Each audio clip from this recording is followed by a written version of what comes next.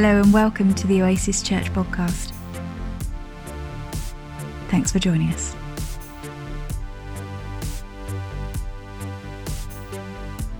If you've been around Oasis for a few years, you'll know that in 2019 through to 2020, we started a series in the book of John. Now, at this point, we're not now pressing play to continue where we kind of stopped in March 2020, but rather we're going to look at it through a lens of Jesus' invitation in John 10:10, where he says that he's come to bring life to you and to me, whether we're in the room, whether we're online, whether we're watching at a different point, whether we know something of Jesus, when we think we know nothing of Jesus, that he's come in order that we could know life and life in full. And it's that we want to look at, because as we continue in the book of John, what we're going to discover is John begins to paint a picture of what that life in full looks like.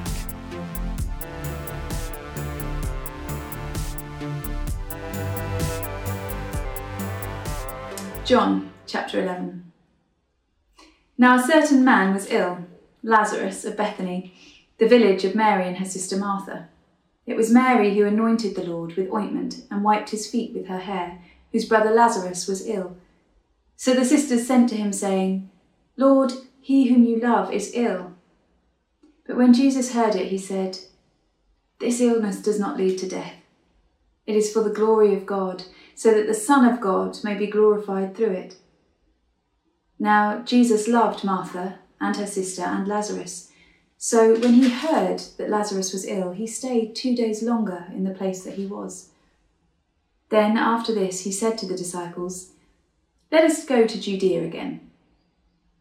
The disciples said to him, Rabbi, the Jews were just now seeking to stone you, and you are going to go there again? Jesus answered, Are there not 12 hours in the day? If anyone walks in the day, he does not stumble, because he sees the light of this world. But if anyone walks in the night, he stumbles, because the light is not in him. After saying these things, he said to them, Our friend Lazarus has fallen asleep, but I go to awaken him. The disciples said to him, Lord, if he has fallen asleep, he will recover. Now Jesus had spoken of his death, but they thought that he meant taking rest in sleep. Then Jesus told them plainly, Lazarus has died, and for your sake I am glad that I was not there, so that you may believe. But let us go to him. So Thomas, called the twin, said to his fellow disciples, Let us also go, that we may die with him.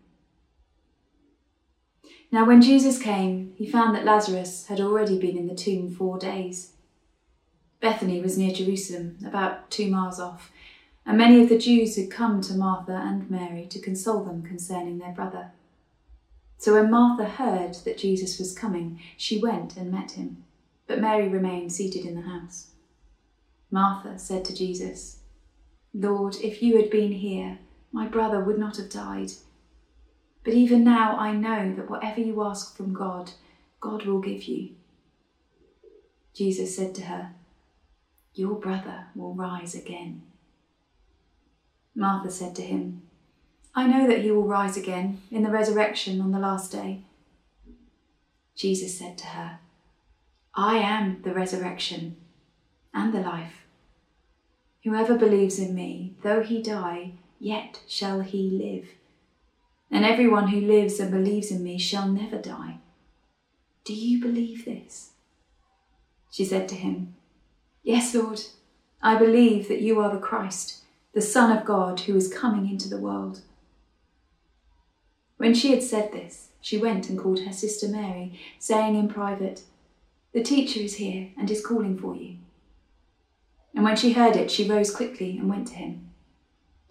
Now Jesus had not yet come into the village, but was still in the place where Martha had met him. When the Jews who were with her in the house consoling her saw Mary rise quickly and go out, they followed her, supposing that she was going to the tomb to weep there. Now when Mary came to where Jesus was and saw him, she fell at his feet, saying to him, Lord, if you had been here, my brother would not have died. When Jesus saw her weeping, and the Jews who had come with her also weeping. He was deeply moved in his spirit and greatly troubled. And he said, "Where have you laid him?" They said to him, "Lord, come see." Jesus wept. So the Jews said, "See how he loved him." But some of them said, "Could not he who opened the eyes of the blind man also have kept this man from dying?" Then Jesus, deeply moved again, came to the tomb. It was a cave, and a stone lay against it. Jesus said, "Take away the stone." Martha, the sister of the dead man, said to him, "Lord, by this time there will be an odour, for he has been dead 4 days." Jesus said to her, "Did I not tell you that if you believed you would see the glory of God?"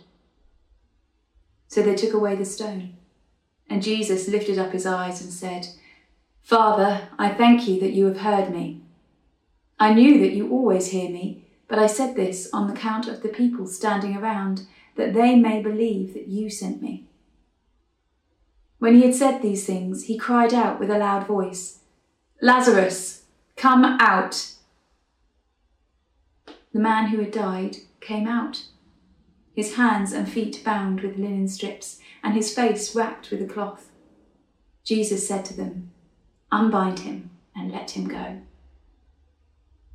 Many of the Jews, therefore, who had come with Mary and had seen what he did, believed in him. But some of them went to the Pharisees and told them what Jesus had done. So the chief priests and the Pharisees gathered the council and said, "What are we to do? For this man performs many signs. If we let him go on like this, everyone will believe in him, and the Romans will come and take away both our place and our nation." But one of them, Caiaphas, who was high priest that year, said to them, "You know nothing at all, nor do you understand that it is better for you that one man should die for the people, not that the whole nation should perish." He did not say this of his own accord, but being high priest that year, he prophesied that Jesus would die for the nation, and not for the nation only, but also to gather into one the children of God who were scattered abroad. So from that day on, they made plans to put him to death.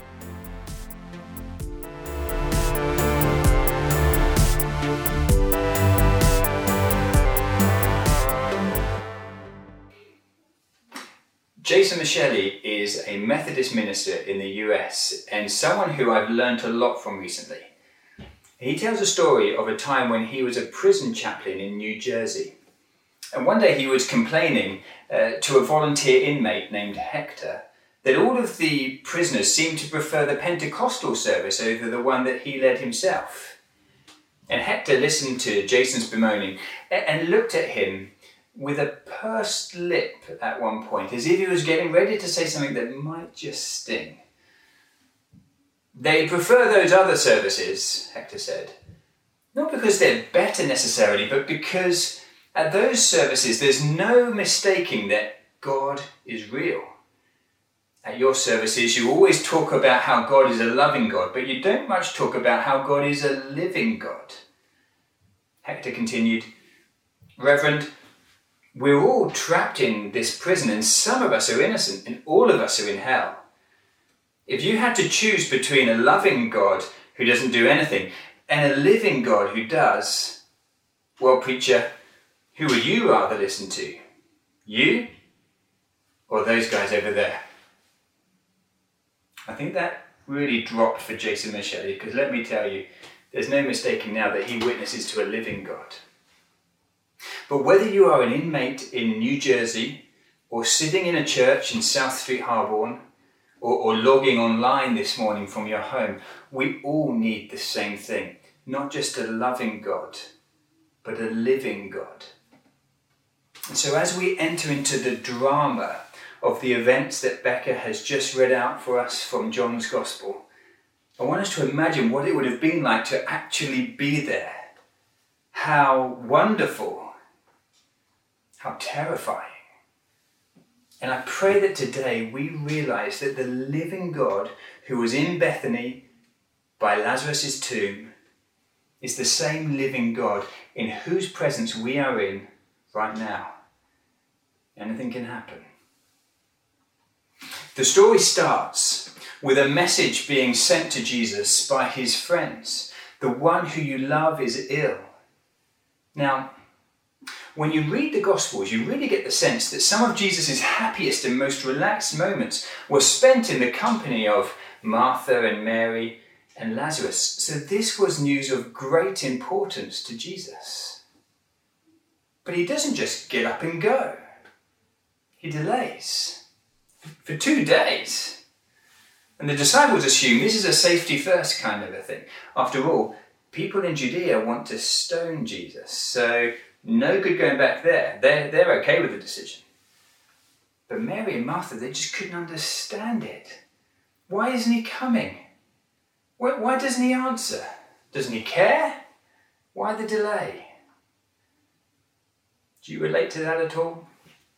Have you ever hoped for something, prayed for something, really wanted God to do something only for seemingly nothing to happen? Just silence, delay. I've known this many times. Even this sermon is 2 years later than it was intended to be when we initially planned our John series. COVID changed many things. So why? Why doesn't the hoped-for breakthrough always come? Well, we could spend a whole load of time exploring that question, and often it is just a mystery. We have a limited vantage point in life. Like trying to peer over a really high wall, we stretch and we strain, and sometimes we just can't see what's going on the other side. God's ways are higher than ours, his thoughts higher than ours, his vantage point supreme. Ours is limited. And so we're often confused and sometimes disappointed and sometimes angry or upset. And Martha and Mary just could not understand the delay. But verse 5 and 6 tells us on this occasion what Jesus' purposes were in waiting. Did you spot it? It says, now Jesus loved Martha, her sister, and Lazarus. So he stayed 2 days longer. Now this really is a mystery. He delays because he loves. You see, he has plans beyond what Martha or Mary could ever even have hoped for. Plans that would be for their good, but not for them only, also for the good of their disciples, and also for our good too, as we are now the recipients of their witness. You see, Jesus delays because more than Mary and Martha needed a change of circumstance. More than that, they needed a clearer sight of Jesus.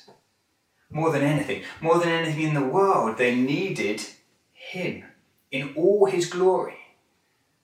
They needed to see who he is and have their whole outlook shaped by who he is. And so do his disciples. And so do we. This delay was about showing the sisters and the disciples and the gathered mourners and all of us who would hear their witness, show us all who he is, what he's like. So who is he? What is he like? Well, let's look at that together. See, what we see first of all is that he is full of compassion. He's the one who enters into our world as we know it. See, despite the protests of his disciples, Jesus does go to the sisters in Bethany at great risk to himself. But he doesn't sweep in like Superman, kind of rip open his chest and perform a rescue operation over and above their heads. No, he enters in, he engages with their reality. Jesus listens to their disappointment. He allows them space to express their confusion. He weeps with them. He weeps. A man of sorrows, familiar with sufferings. He knows us. He knows us. He knows. And firmly, though ever so kindly, Jesus leads Martha and Mary to the proper source of hope. Lord, if you had been here, my brother would not have died, Martha says. But even now I know that whatever you ask from God, God will give to you. Isn't that just such a vivid mixture of faith and doubt, of confusion and disappointment and hope all mixed in together? Isn't that so often where we find ourselves? I know it's where I find myself. Faith and doubt and uncertainty and disappointment and confusion and hope all mixed in together.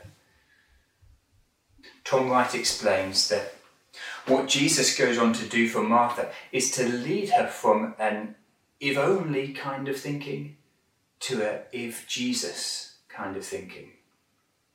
You see, the sisters' heads were full of if onlys. If only things had been different. If only the timings had been different. Have you ever found yourself with a mind full like that? If only I'd done this. If only I'd said that. If only I'd not done this. If only. If only.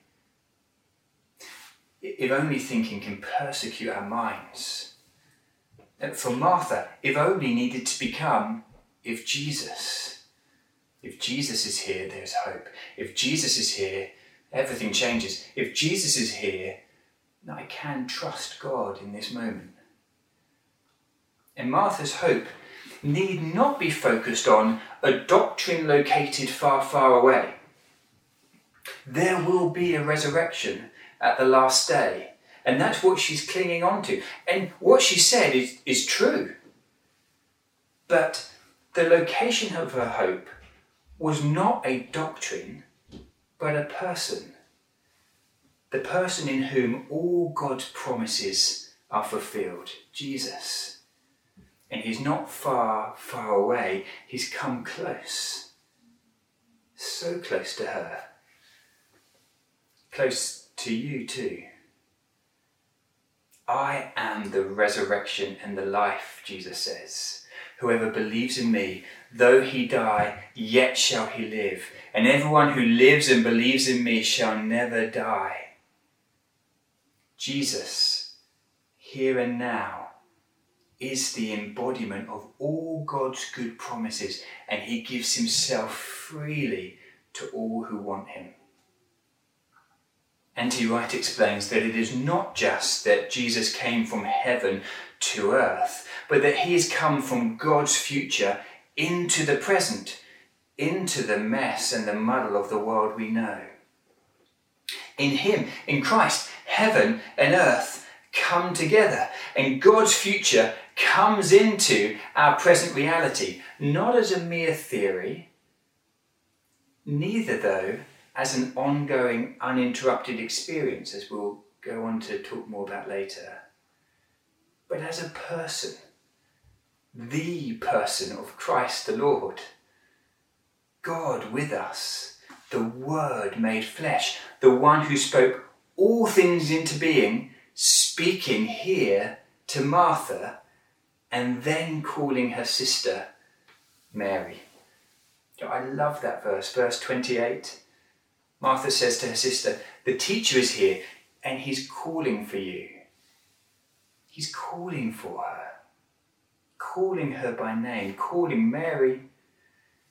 In all her confusion and all her sadness, he's calling.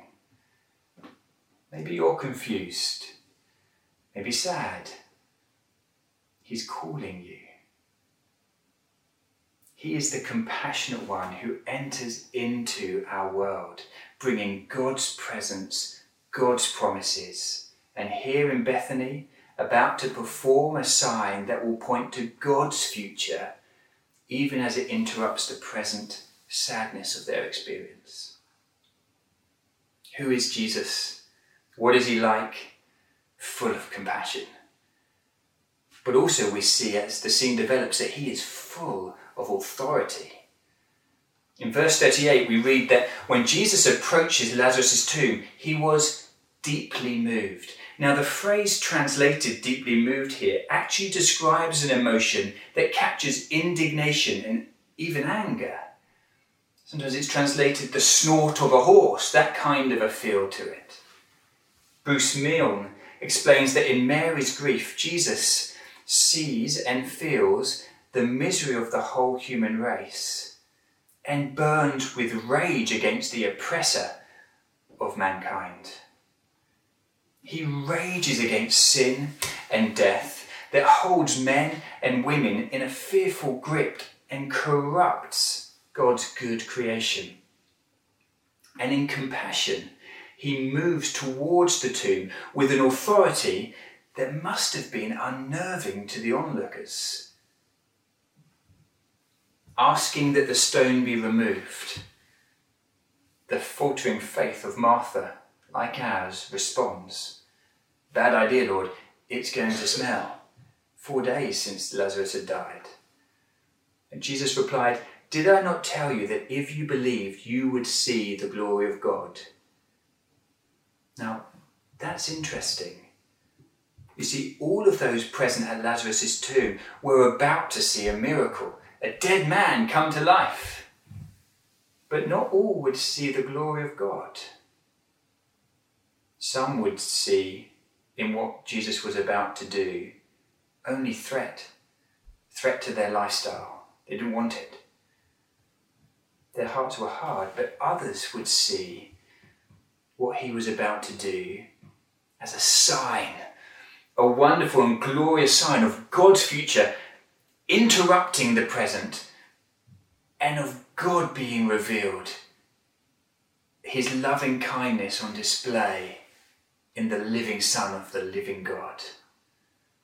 Calvin says that Jesus approaches the tomb like a champion who prepares for conflict.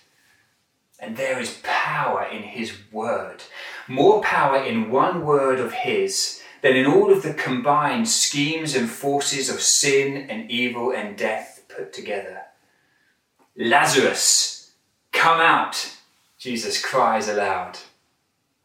And from the darkness and the death of the tomb, Lazarus does walk out into the light of life. Can you imagine? All who watched, amazed, in awe, terrified. God is not just loving and compassionate, he is living and active among them.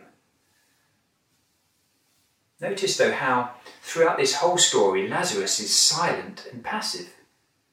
Jesus does not issue an invitation at the edge of his tomb. "Lazarus, would you like to get up?" No, it's a command. And his word grants what it commands. Life to the dead, light in the darkness.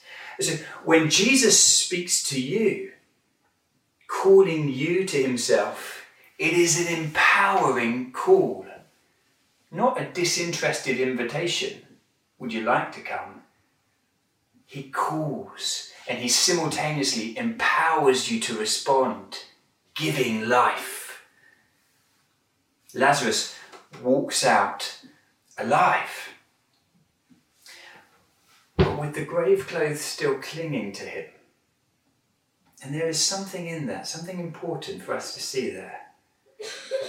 You see, Lazarus will physically die again, but the sting of death has been altogether lost for Lazarus, because he is in the grip of the loving, living God, almighty, compassionate God, who has called Lazarus to himself. And so the point of this story is not that whenever someone is dying, we should always expect them to be healed or raised. Of course, we can pray for healing, knowing that in Christ all things are possible. Through him, God's future can become a present reality, and at times will burst into our situations in healing and in breakthrough that serve as signs of the time that is to come. But miracles are not our hope. Jesus is. and all signs are given to enable us to see him better and hold fast to him in life and in death. He is the resurrection and the life. More than we need anything, we need him. And if you have him, you have life that cannot be stolen, and his future will be your future. How? Well, you see, the raising of Lazarus set in motion events that would lead to Jesus' own death. And Jesus knew that. The earthly authorities were frightened of the supreme authority of the living Son of God, so they plot to kill him. But the hour of glory that Jesus spoke of was not the raising of Lazarus from the tomb. Rather, it was his being raised up on a cross to be given for the life of the world. Crucified, carrying on himself the sin of the world, to take it away altogether. One man dying for the people, for the nation, for the scattered children of God, for you. As Caiaphas unwittingly prophesied. You see, the true events of Lazarus' restored life also serve as a sign of the condition of all humanity. Spiritually, we're all dead in our sins, as powerless as Lazarus in the tomb to produce life in ourselves. Sin clinging like grave clothes. And Christ has come for each of us, that at his word we may live and be unbound. Tim Mackey points out that 3 times in John's Gospel, Jesus is said to cry out in a loud voice. The first in chapter 7, at the last day of the feast, when he calls all who are thirsty to come to him. The second here, at the tomb of Lazarus, when he calls the dead man to life. And the third on the cross, when having done all the work necessary for our salvation, he cries out in a loud voice, "It is finished." The price has been paid in full. He, for us, he has done it. Sins forgiven, for me and for you. And 3 days after his crucifixion, Christ emerges from the tomb with not a hint of a grave clothes on him. For death has no hold on him. He has gone through death and out the other side, the firstborn from among the dead. Sin has been defeated entirely in Christ. He steps out as the beginning of the new humanity, and Jesus proclaims, "Peace be with you." Death has lost its sting, for sin is defeated at the cross. Look to him, your living God, your future, if you'll have him. Hear the word of Jesus to you, even now. I am the resurrection and the life. He who believes in me, though he dies, yet shall he live. And whoever lives and believes in me shall never die. Do you believe this?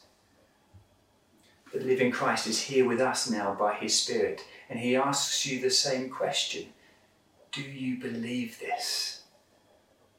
Whatever confusion or pain or doubt you may have, may the Spirit of God cause a response to his word to rise up within you even now, that with Martha you may say, "Yes, Lord, I believe that you are the Christ, the Son of God, the one who comes into the world." And may that revelation empower you to live without fear, to throw off the sin that so easily entangles, and to follow him all the way to the end of your days, until he comes again in glory. Amen.